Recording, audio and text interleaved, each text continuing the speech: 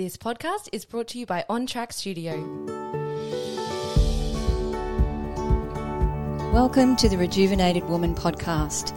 Each episode, I hope to bring you open, fun, raw, and inspiring conversations that aim to empower you on what it is to be a rejuvenated woman moving into and through your midlife years. Brought to you in partnership with Rejuvenate Pilates, I'm your host, Carr, holistic nutrition, lifestyle and movement coach and founder of Carr Coaching. Grab your favourite bevy, put your feet up and tune into what I hope will shed some light on topics around your overall health and well-being. Hello and welcome to the Rejuvenated Woman podcast. This week's episode, I have a man that I've known for about 25 years. He is a Czech practitioner, a level 4 Czech practitioner, that's CHEK, and Czech faculty member. He has been working in the fitness and health industry for well over 30 years. He has held the position of a Fitness First personal training development manager, where he trained the personal trainers throughout Australia. He's an international presenter, and he's also my husband. Welcome, Donal Carr. Thank you, Carr. I'm really happy to have you on the Rejuvenated Woman podcast. I know I'm interviewing most women, but I think that you have so much to share, and what we see with clients coming in with the pain and the management they're experiencing or what they need to do. So first, I would like you to let our listener know, what is a Czech practitioner and why is your practice and the way that you work with people different to the likes of a personal trainer, a strength coach, a group fitness trainer, osteo, physio? Okay. Well, I suppose the joke is, only Czech practitioners know what Czech practitioners are. So, it's very small field, but they're basically people that work on the corrective field, and we look at all aspects of that. Generally, people come into the Czech field when they've already done fitness or some other qualification, exercise physiology or sports science, and they've already been working in the industry, and they're looking for a system that helps them to approach some of the more complicated clients. So that's where I got into the Czech program. It's obviously evolved, and when I was a student, it took on another couple of steps, and Paul and the faculty have changed that, and we broadened our student base and went more international. What I do differently, I am a qualified personal trainer, gym instructor, all the things you said, strength and conditioning coach.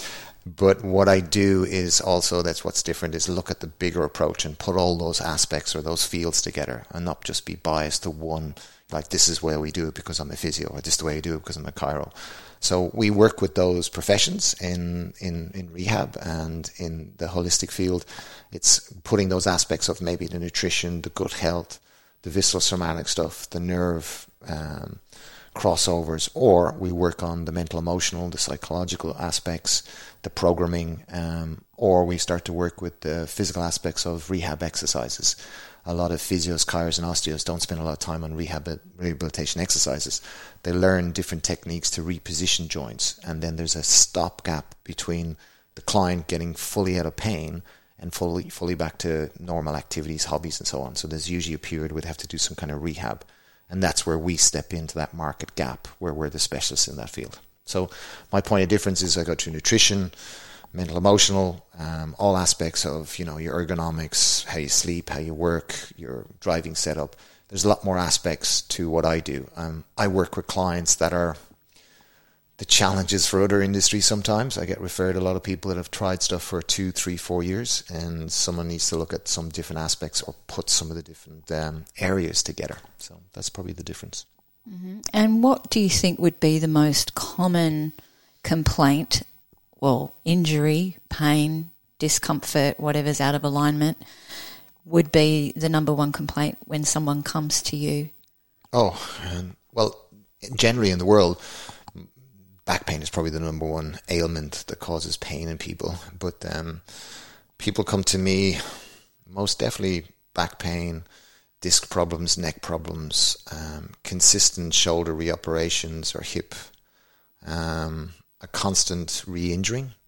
multiple surgeries that haven't worked, or they don't want to do the surgery route. They've tried some other things. They tried the physios, the chiros, other PTs, didn't work, but nobody addressed their nutrition with that, or the proper release technique, or working with the proper professional at the right time. So I give analogies like building a house. You don't bring in the carpenter if you don't have the walls up or the foundations up. You don't bring in the plumber or the glazer to put in the windows if there's no space for the windows. So there's a time and a place for those specific tradespeople to be on job.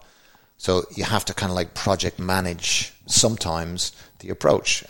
So that's where I think there's a big difference in pain in the back, hip joints, ischias, a lot of referrals from gut inflammation, and then I work with probably about 60 to 70% female. So those clients, mostly hormonal imbalances, irregular menstrual cycles, complications with birth, postnatal complications, restoring pelvic floor or lower back, complicated issues that arise from that, chronic fatigue issues, a lot of burnout over the last 2-3 years, a lot of chronic kind of what we call adrenal fatigue or burnout in the endocrine system, which comes at chronic different ailments that can be inflammatory, ischias. So yeah, disruption in the gut, poor health lifestyle, poor stability programming, poor understanding of movement, and what we call balancing out the 6 foundation principles. So that's kind of the common one. It's back pain, I suppose, but I work with everybody. So you're bridging the gap. So you mentioned if someone goes to a practitioner, they get the rehab, and then they possibly re-injure themselves, then they have to maybe have surgery again because they haven't been in that space where you come into point where you bridge that gap, giving the stability and the other things to get things back into function. Yeah, and it's not just the exercise program. So there is a time there, that window that you mentioned, that the person has been kind of given their initial treatment and inflammation has gone down, and now they've been given a sheet or some exercises to go off and kind of bring that joint muscle back up to speed, but they do or don't do it properly, or they don't have a helping hand, or someone else is not giving them some advice on their sleep, their water, and the type of nutrition that's going to be the building blocks that the body needs to repair that tissue. So whether if it's a joint injury, a ligament injury, a muscle injury, if there's inflammatory processes, if you're balancing out the hormones, they all have different protocols and different requirements. It's like, again, a building analogy. You need certain materials to do certain things. So you don't put, where you need an iron beam, you don't put a wooden beam. You need something that's strong enough. So the body's looking for collagen versus, a carbohydrate. It needs a building block rather than something like that's a fuel. So we have to kind of balance that with their sleep, their water, and those other factors can make or break their rehab program. So even if they got a great rehab program from great physios and osteos and everybody else that's out there, they also need to know, am I applying it at the right time with the right support package? And then is there other things during the day that's undermining that, like the way I sit, the way I drive my car? Is there exercise I've been doing in the past for a sport or an activity? Or am I getting back into my surfing or my golf or my tennis too early? Not realizing the type of physiology or the length of time a tissue needs to heal. For ligaments and tendons and muscle or joints, they're very different timelines. So someone like myself can then manage that process, or a Czech practitioner that's a high level can manage that process depending on the injury, depending on the client, because not all are equal in any profession. There's a level of experience and qualification and application and wisdom. I've witnessed many people that have come to you that have gone to other sources, have even had surgery, and this doesn't mean that it's for everyone or it's happened to everyone, and it's definitely no disrespect for other, practitioners, but I've witnessed that they have come to you, they've tried everything. I've had a back injury, and the surgeon also told me that surgery was the only way, and that he actually couldn't guarantee that it was going to be corrective. And I'm witness, so I can vouch that, I might be a bit biased, but you got me back to walking and training. When I was on my back, I couldn't walk for like 8 weeks. I had to lie on the floor on my back, and it is the raw materials. And I think just listening to you there, if someone's listening to you, it might sound, wow, that's a lot of work. But as you said, these are the foundations that are going to create a strong structure so you can do those things without injuring yourself. If you leave them out, then you're most likely to go down that path again. Let's talk a little bit about back pain, because you said a lot of people come to you for back pain, and I know that you've said that there is a certain percentage of people walking around with an undiagnosed disc bulge. What would be the symptom of someone? I know there's so many different symptoms of back pain. Can you give us a little bit of explanation about that, and what is most common in women between the ages of, say, 35, 40 to 60, 55? I don't remember the exact stats, but I can tell you what I do remember from the World Congress of Back Pain. They say 9 in 10 people experience back pain at some stage in their life. Females are about 6 times more likely to experience more SI joint, which is the kind of foundation of where the back sits, and L5, S1.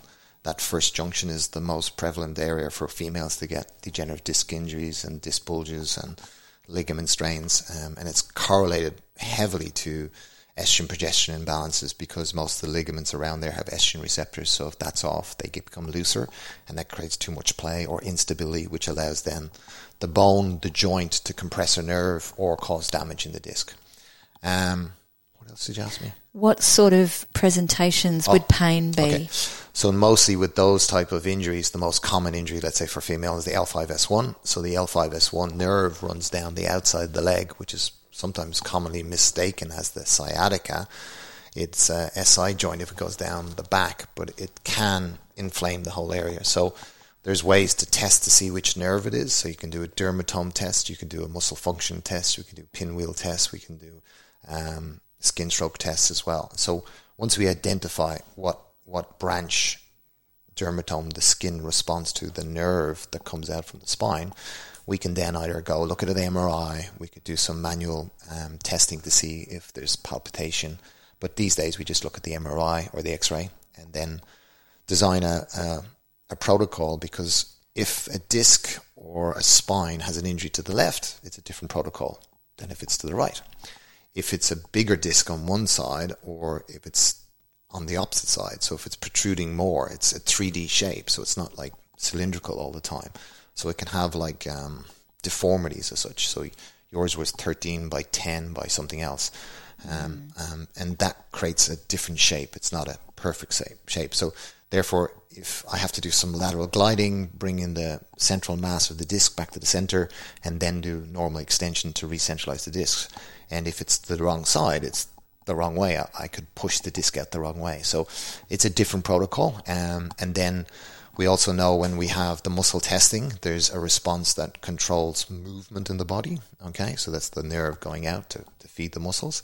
And then there's a sensory nerve coming back in to feel what we're doing. So we can tell by the feeling or inactivity of activation which nerve. So therefore we have to tell if the compression's on the back of the spine or the front of the spine. And that again changed the protocol for exercise. So those type of nuances in corrective exercises is not really taught in the other fields, because that's not what they do. They don't work in that specialized rehab. And then as a strength and conditioning coach, I learned how to strength train, and as a personal trainer, I learned how to personal train, and then as a gym instructor, I learned how to do classes and so on. So you can bring a person through the full field of exercise. People don't have to be athletes to work with me just because I'm a strength and conditioning coach. And then also I work with high-end clients, low-end clients, people that are just in pain, people that need to, sell their car to work with me, or the people that, just travel from, international flight to get this job done. But it's mostly because we're looking at a more broader picture, and then work from there with all the different variables we have. And on the other scale, you've worked with incredible athletes, Olympic athletes, on the female, skiers, tennis players, Olympic walker, the whole scale. Coming back to the pain stuff, I went off there in a little bit, but when you look at the pain, it can radiate out, or it can be localized. When people can put an area, an aspect to it, we know that it's not that severe yet, but when it diffuses out or travels up or refers out, if the pattern's been there for a while. So there's Pfluger's laws of neurological innovation and how the nervous system works, and what stages of pain and where the body is at. So we will use that to kind of identify the stage of pain that's been in the body for how long and what pattern the body's in. So that dictates the different response. Sometimes there's a pain that we call like a zinger or an electrical shock or a nerve compression, and that's a different type of pain versus a hard kind of throbbing pain or a poke or deep pain, and that's usually with an impingement in the spine and the spinal cord, a stenosis. So yeah, it's kind of hard to go through them all. There's quite a few. There's quite a few, but it's generally going to be: is it localized? Can you identify area, aspect, redness, heat? You know, we might go through some other kind of what are the palliative things? What are the things that, like, what time it comes on? That can tell us whether it's dehydrated, or maybe the electrolytes in the cell is worn out. There's not osmosis happening. They don't have proper minerals coming in. There's a whole bunch of stuff. So. It's a comprehensive, multidisciplinary approach that you take. It's basic physiology that's wrapped in and all that as well, though. So yeah. So I hear a lot of conversations about when we're in pain, what's the best treatment for it? Now, I know you've given us the comprehensive, and I'm totally on board with that, but there's a lot of this for that, cortisone. Let's talk about cortisone injections, because it is, when you're in pain, when you're in a lot of pain, it can destroy your life. It can kind of take over your world. And we want a quick fix. We want to get out of pain really quickly. So what's your thoughts on that? Do your homework. Be an adult. Get the information, put it on the table, look at the pros and cons. The information about cortisone injections changed about 2014 in the industry. So we were using cortisone as the number one root kind of wonder. Jab that joint, it'll bring an inflammatory process down. They've stopped using it on the bigger joints. I've heard numerous professors talk about how it doesn't have the same effect on the bigger joints. They're still using it on small fingers and toes and stuff like that, but they're not using it on some of the bigger joints. And you have to look a bit more internationally abroad and see what's happening in the worldwide, not just what's happening here in Australia. So I know Sydney University, that was way back 2014, one of their professors was talking about how they've changed because the research was showing that, Panadol was just doing the same pain relief for back, but they were still using it for smaller joints. I've also had the experience of working with athletes where professional soccer players have been told to do a third or fourth injection, and they got a second opinion from a sports doctor, and they were told not to do it because it would damage their joint. You can't take cortisone into the same area for too long because it's a corrosive mechanism that breaks down scar tissue, but also has an effect that can cause some collateral damage. So they don't like to use it constantly. And it doesn't work for everybody. You'll see that the responses, it's a great response sometimes because it does have an effect. It's a tool. It's a great tool, but it just needs to be administered the right way and for the right thing. So as I said, do your homework. If we were having this conversation in 2010, I'd say, go for it. It's a bit of a 60-40 kind of mix. About 60% people get a response, about 40% don't. If you don't rehydrate the joint, if you don't reposition the joint, just trying to take away the pain mechanism. I mean, if your junction box at home trips and you keep on hitting the switch and it keeps on tripping, well, something's tripping it. You can stand there all day flicking the switch up and down. Right. You've got to find out what's tripping the switch. So you can inject. That's good because you're taking away the initial pain. But now, what caused the pain? And that's just going to happen again if we don't change things. So it can be that great opportunity to give you a pain-free window to do the right rehab and now start your program. But just because it's out of sight, it's not out of mind kind of thing, and it can come back because you're not treating the cause, you're treating the symptom. So that's what we're all about, right? Well, we talk about not doing the symptom. Treating the cause, getting to the root. Yeah, exactly. Okay, so moving on a little bit, still around pain and again around women, I have found over the years and also with clients, and I've seen clients coming to you, women, there's a kind of saying that once you are 40 fat female and shoulder issues, like frozen shoulder, that's what it was, the 4 Fs, 40 fat female frozen shoulder. Oh, yeah, okay. And I was like, that's not my truth and that's not the truth. But there are a lot of women that tend to have these shoulder issues in this age group. Yep. So can you please elaborate a little bit more? Okay, well, it's when you look at the human body, this is, been out there for years, the female body has a little bit less muscle mass around it.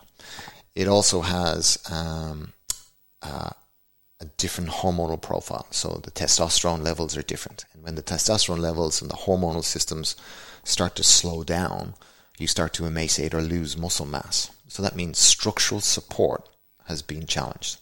And as you go on, if you're not doing some proper resistance training or weight training or postural training, you're going to lose those tonic muscles and postural muscles that are holding you in place. So it's the bow that eventually breaks, and then there's a compounded problem of, the hormonal imbalances, the stress on life, and then, not having the right collagen, water, hormones. So the frozen shoulder has a direct link to the endocrine system being the glands, and we know that the thyroid and the shoulders are linked to when the adrenals get overburned and burnt out. So if you've got a young mum, a busy mum at home, 2 kids, whatever, running a business, whatever, and they don't know how to balance their life, they'll burn themselves out sometimes. And the manifestation of that is the endocrine system, the adrenaline goes up or cortisol goes up, the thyroid kind of speeds up, and then that emaciates or burns off. So the structures burn off faster. So now you've got a stress response in the body, and when that happens, the body doesn't go through growth, repair, digestion. Sex hormones don't get produced. So if you stay in that stressed, burned out state, your body can't rejuvenate itself. So now the body's not delivering the food, the nutrition, because it keeps on running the organs as the priority. So got to keep on running away from the line, the stress response. So we don't have time to respond and sit down and kind of look at that. So what we start to see in the body is that they build a lot of tension through the neck, and the upper traps get tight and restricted, which then brings in the levitator scap, which compresses the subocciput, drives the shoulder forward, or the head forward, the rib cage drops, the shoulder blades call forward, compresses between the clavicle and the first rib, which is the brachial plexus, which is the nerves that come out through the arm. So that will then, the stabilization system, because of age, you're losing muscle mass if you're not training properly. Hormonally, you've got that challenge as the system starts to wind down to menopause. If they've had a really stressed life, they could have early onset. And then that starts to emaciate that. And then the complicated issue, if they do have a stressful, busy life and not know how to look after themselves and put themselves first, and then they start to get that, what we call viscosomatic reflex. Then the nervous system will dump the limbic load through the upper traps, which compresses and causes mechanical problems, which then impinges the shoulder, which is the frozen shoulder. So it doesn't look like it's an easy fix, but it's a lifestyle change, and then you can strengthen those muscles that have been switched off and develop them back again. But you can't do it if you stay with the same lifestyle. Always. Because that causes more problems. So sometimes with the frozen shoulder, if you do the mechanical stuff but you don't do the other stuff, then it's just the exercise stuff. I say it's just wiping up the milk. Who spilled the milk? Why did the milk spill? Love that analogy. And I guess that's the beauty about what you do, is that it's the physical, emotional, mental and spiritual being that you are coaching and working with. Are you tired, exhausted, have no energy? Do you struggle with sleep, hot flushes, night sweats? Do you have inflammation, weight gain, aches and pains, or muscle soreness or joint stiffness? Do you get brain fog, mood swings, anxiety, sadness, or even depression? Have you lost your motivation, your sense of self, your libido, maybe other symptoms that are common but not normal as a woman in midlife? The How to Get Your Mojo Back for Women in Midlife 6 Steps to Creating a Confident, Strong, Vibrant and Healthy Female Body will give you the foundations you need to live a happy, healthy life as a woman in midlife. Check the show notes on where to inquire or register for the Mojo in Midlife program today. Okay, so it's very common what I see, and in conversations, and of course when you scroll through those groups on social media, which I belong to because I want to empower women. That's, I feel, my purpose. So I see and I read a lot and I hear about a this for that approach. They have something going on and someone write, oh, just take some essential oils or, acupuncture and maybe they not have an understanding of the work that needs to be done. It might be a lot of hard work, but it's simple, isn't it? Simple, basic foundations. Can you go on a little bit more about quick fixes? I mean, we talked about cortisol. That's kind of cortisone, rather. Yeah. I mean, the classic line I use, and you hear me use it all the time, and how's that working for you? So why are you sitting in front of me if you're coming to me for pain? So, yep. I mean, and that, I don't say that to shock people, but it's really just a kind of like, okay, maybe what we're doing needs a change of approach. Maybe we need to be more lateral. Maybe this isn't as easy as it sounds at this for that. Maybe this is a lot more complicated. It's, as I said, it's like someone saying, I want to be a millionaire. Well, there's many ways to do that. And what are your resources and what are your skill sets and what are you good at? What are you bad at? You have to look at a broader picture. And when it comes to menopause, we are looking at a quite complicated system to understand thyroid stimulating hormones, TSH levels, T3, T4, free and bound, and then there's 21, 22 T hormones. So people only look for T2 or T3 or T4, but you can look for T7, T8, 13, 14, 15, 16. And if they're all imbalanced, you're looking at a very complex soup of chemicals. It's not just if your TSH numbers are high. And then if you do a bit of research on your TSH numbers, I mean, we can't agree on this stuff yet. Around the world, Europe has a different number to America, to here. The medical boards give the numbers anywhere from 0.4 or 0.5 to 1.5 or till 5. That's a huge range to bring in your TSH numbers. And if they don't see a negative response there, they most of the time don't even investigate whether T3 or T4 is happening or whether it's the proper conversion. So again, it's a bit like taking bloods and you only took the total triglyceride number or total cholesterol and not look at the LDL and HDL ratios. And that's the number we've been using for a lot longer now than we used to look at the total number way back in the 80s. But we've learned more. And it's the same with, a this for that approach for hormonal imbalance or, and you might get a response, but it's not the real long-term why it's happened. It is as simple as living life healthy. But to do that, that's very complicated out there and there's many different ways to do it. People really need to have a broader approach and say, well, I need to be breathing right, I need to be thinking right, I need to have good water, I need to have good movement, I need to have good nutrition, and I got to get my sleep. They're kind of things that are non-negotiable for me. And that's what I was referring to as kind of basic foundations, right? And that only allows you to get on the field of play and play the game. That's like just turning up with your football boots to the game. Sometimes that's just enough for us. But that's, yeah.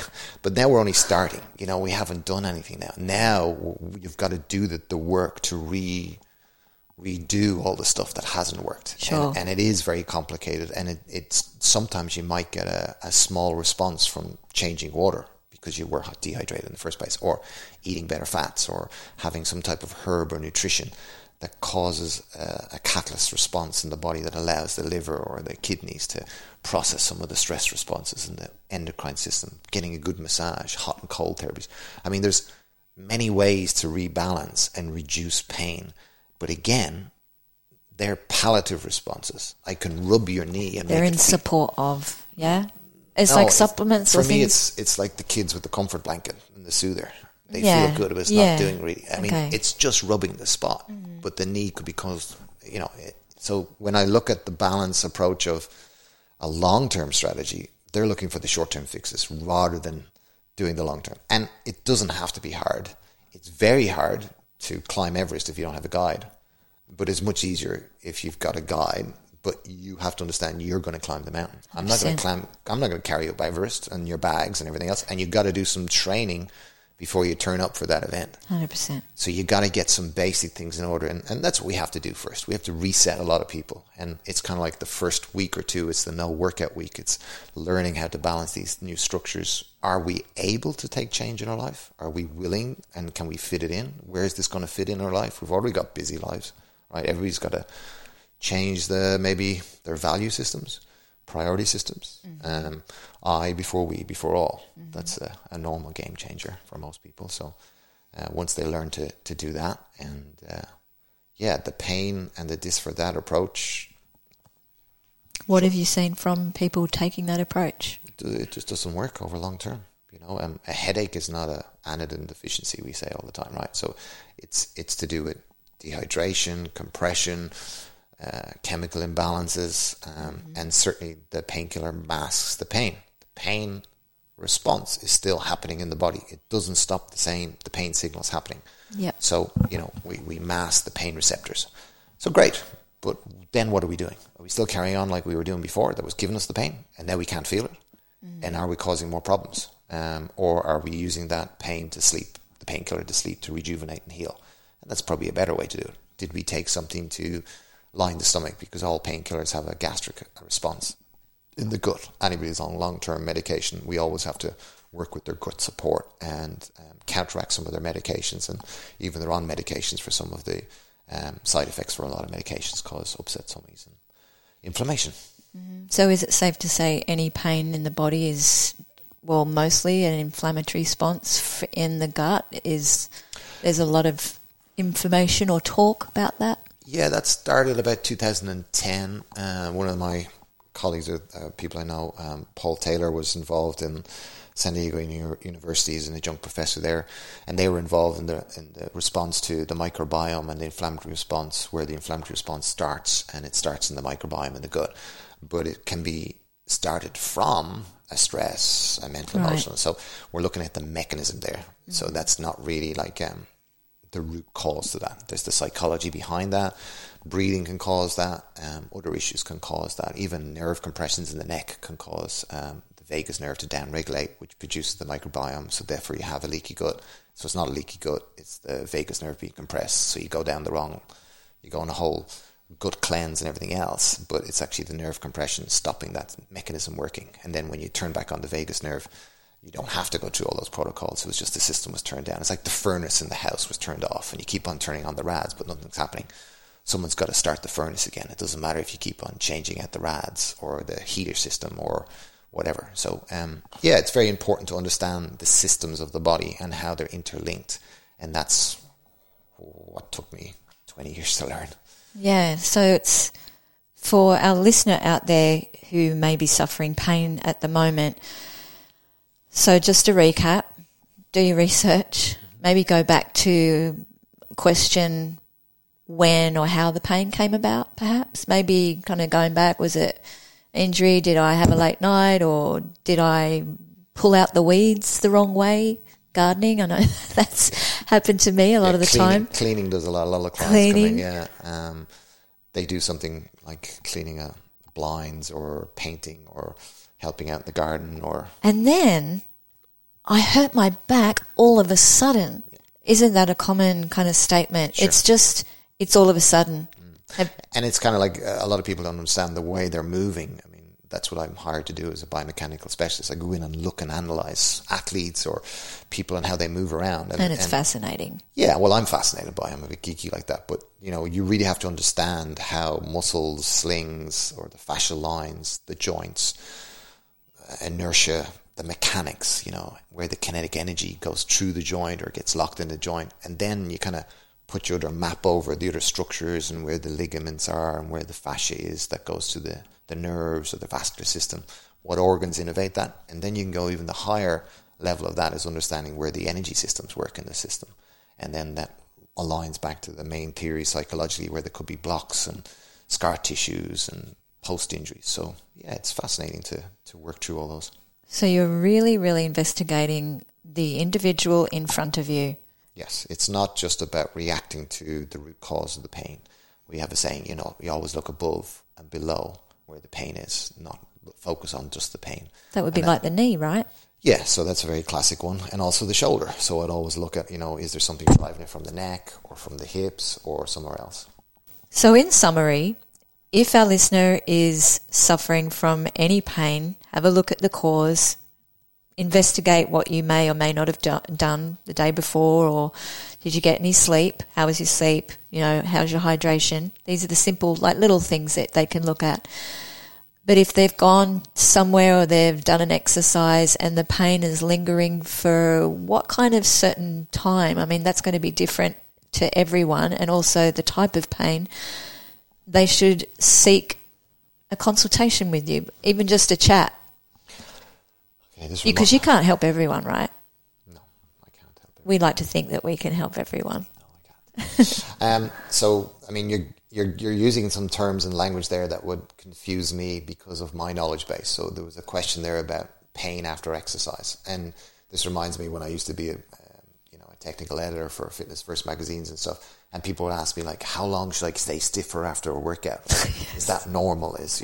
And it depends on what you did and your training experience and how hard you worked and how hydrated your body was and how much nutrition and what age you are and what your genetics is like. And so, there's some factors there. So DOMS, delayed onset muscle soreness, the stiffness we get from breaking down the tissue after working out, is very different to an achy, burning pain in ligaments, joints, and deep inside the body, or a throbbing pain, or a sharp burning pain, or a stabbing pain, or pins and needles.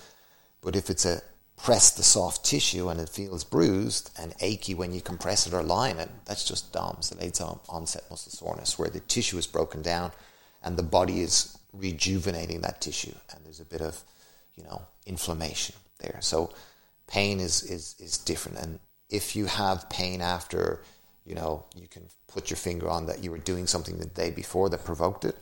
You can say that, I was dehydrated or ate some food in a cafe or something, or that didn't feel right after an hour or two and now I've got some issues.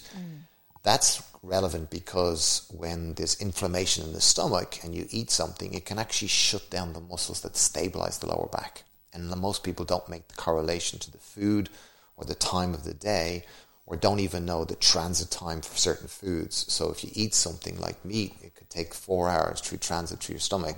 We have some fruit or some other vegetable, it may only take 40 minutes to an hour or two. So there's a different kind of timeline. So when we look at the pain chart of a client, we want to map that over their nutritional diary and see if there's any correlations to those habits. Other things that we would look at is what brings onset. So what type of movement. So if they flex forward and they bring that movement on, we know that if you do 10 of those flexions and it causes pain, that most probably a disc injury, or there's other ways to test. Definitely going to the right type of person, a chiropractor, an osteo, someone that actually checks and works on the spine. A lot of GPs are great at general practitioner stuff, but they're not specialised in the back. And they'll refer you on to someone like an exercise phys or someone that studies the spine, for 5 years, a chiro or an osteo.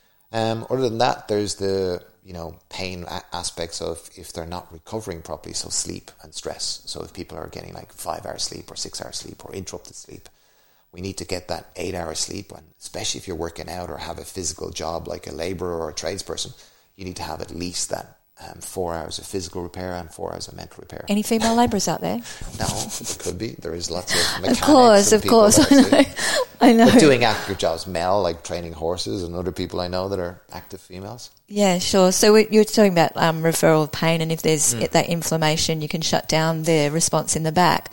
So that's menstruation. Yeah. So again, we use it with my clients as kind of like a report card for how the week, the month has gone. Like what were the stressors, what accumulated, and then you get symptoms. As the more symptoms you get, the more work we have to do next month to see if we can reduce the symptoms, because those imbalances are reflected in disruptions in the system, which come as symptoms: heat, pain, soreness, inflammation, those kind of things. So is it right to say that if you have back pain, we said that your core isn't going to be functioning?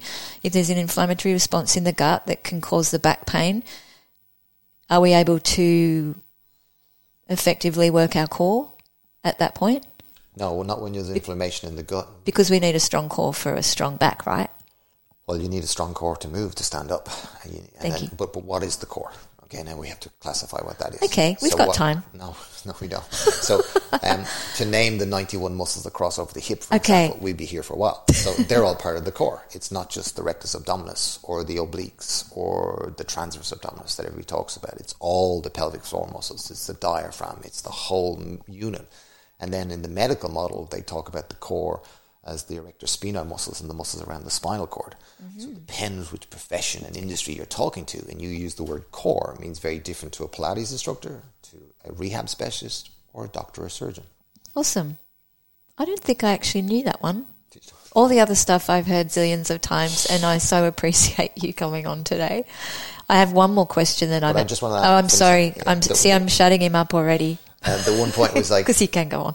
You will get core dysfunction from many different things, and if that's dysfunctional, that will contribute to the stabilization of the spine, but not always is the back pain due to the stabilization of the spine.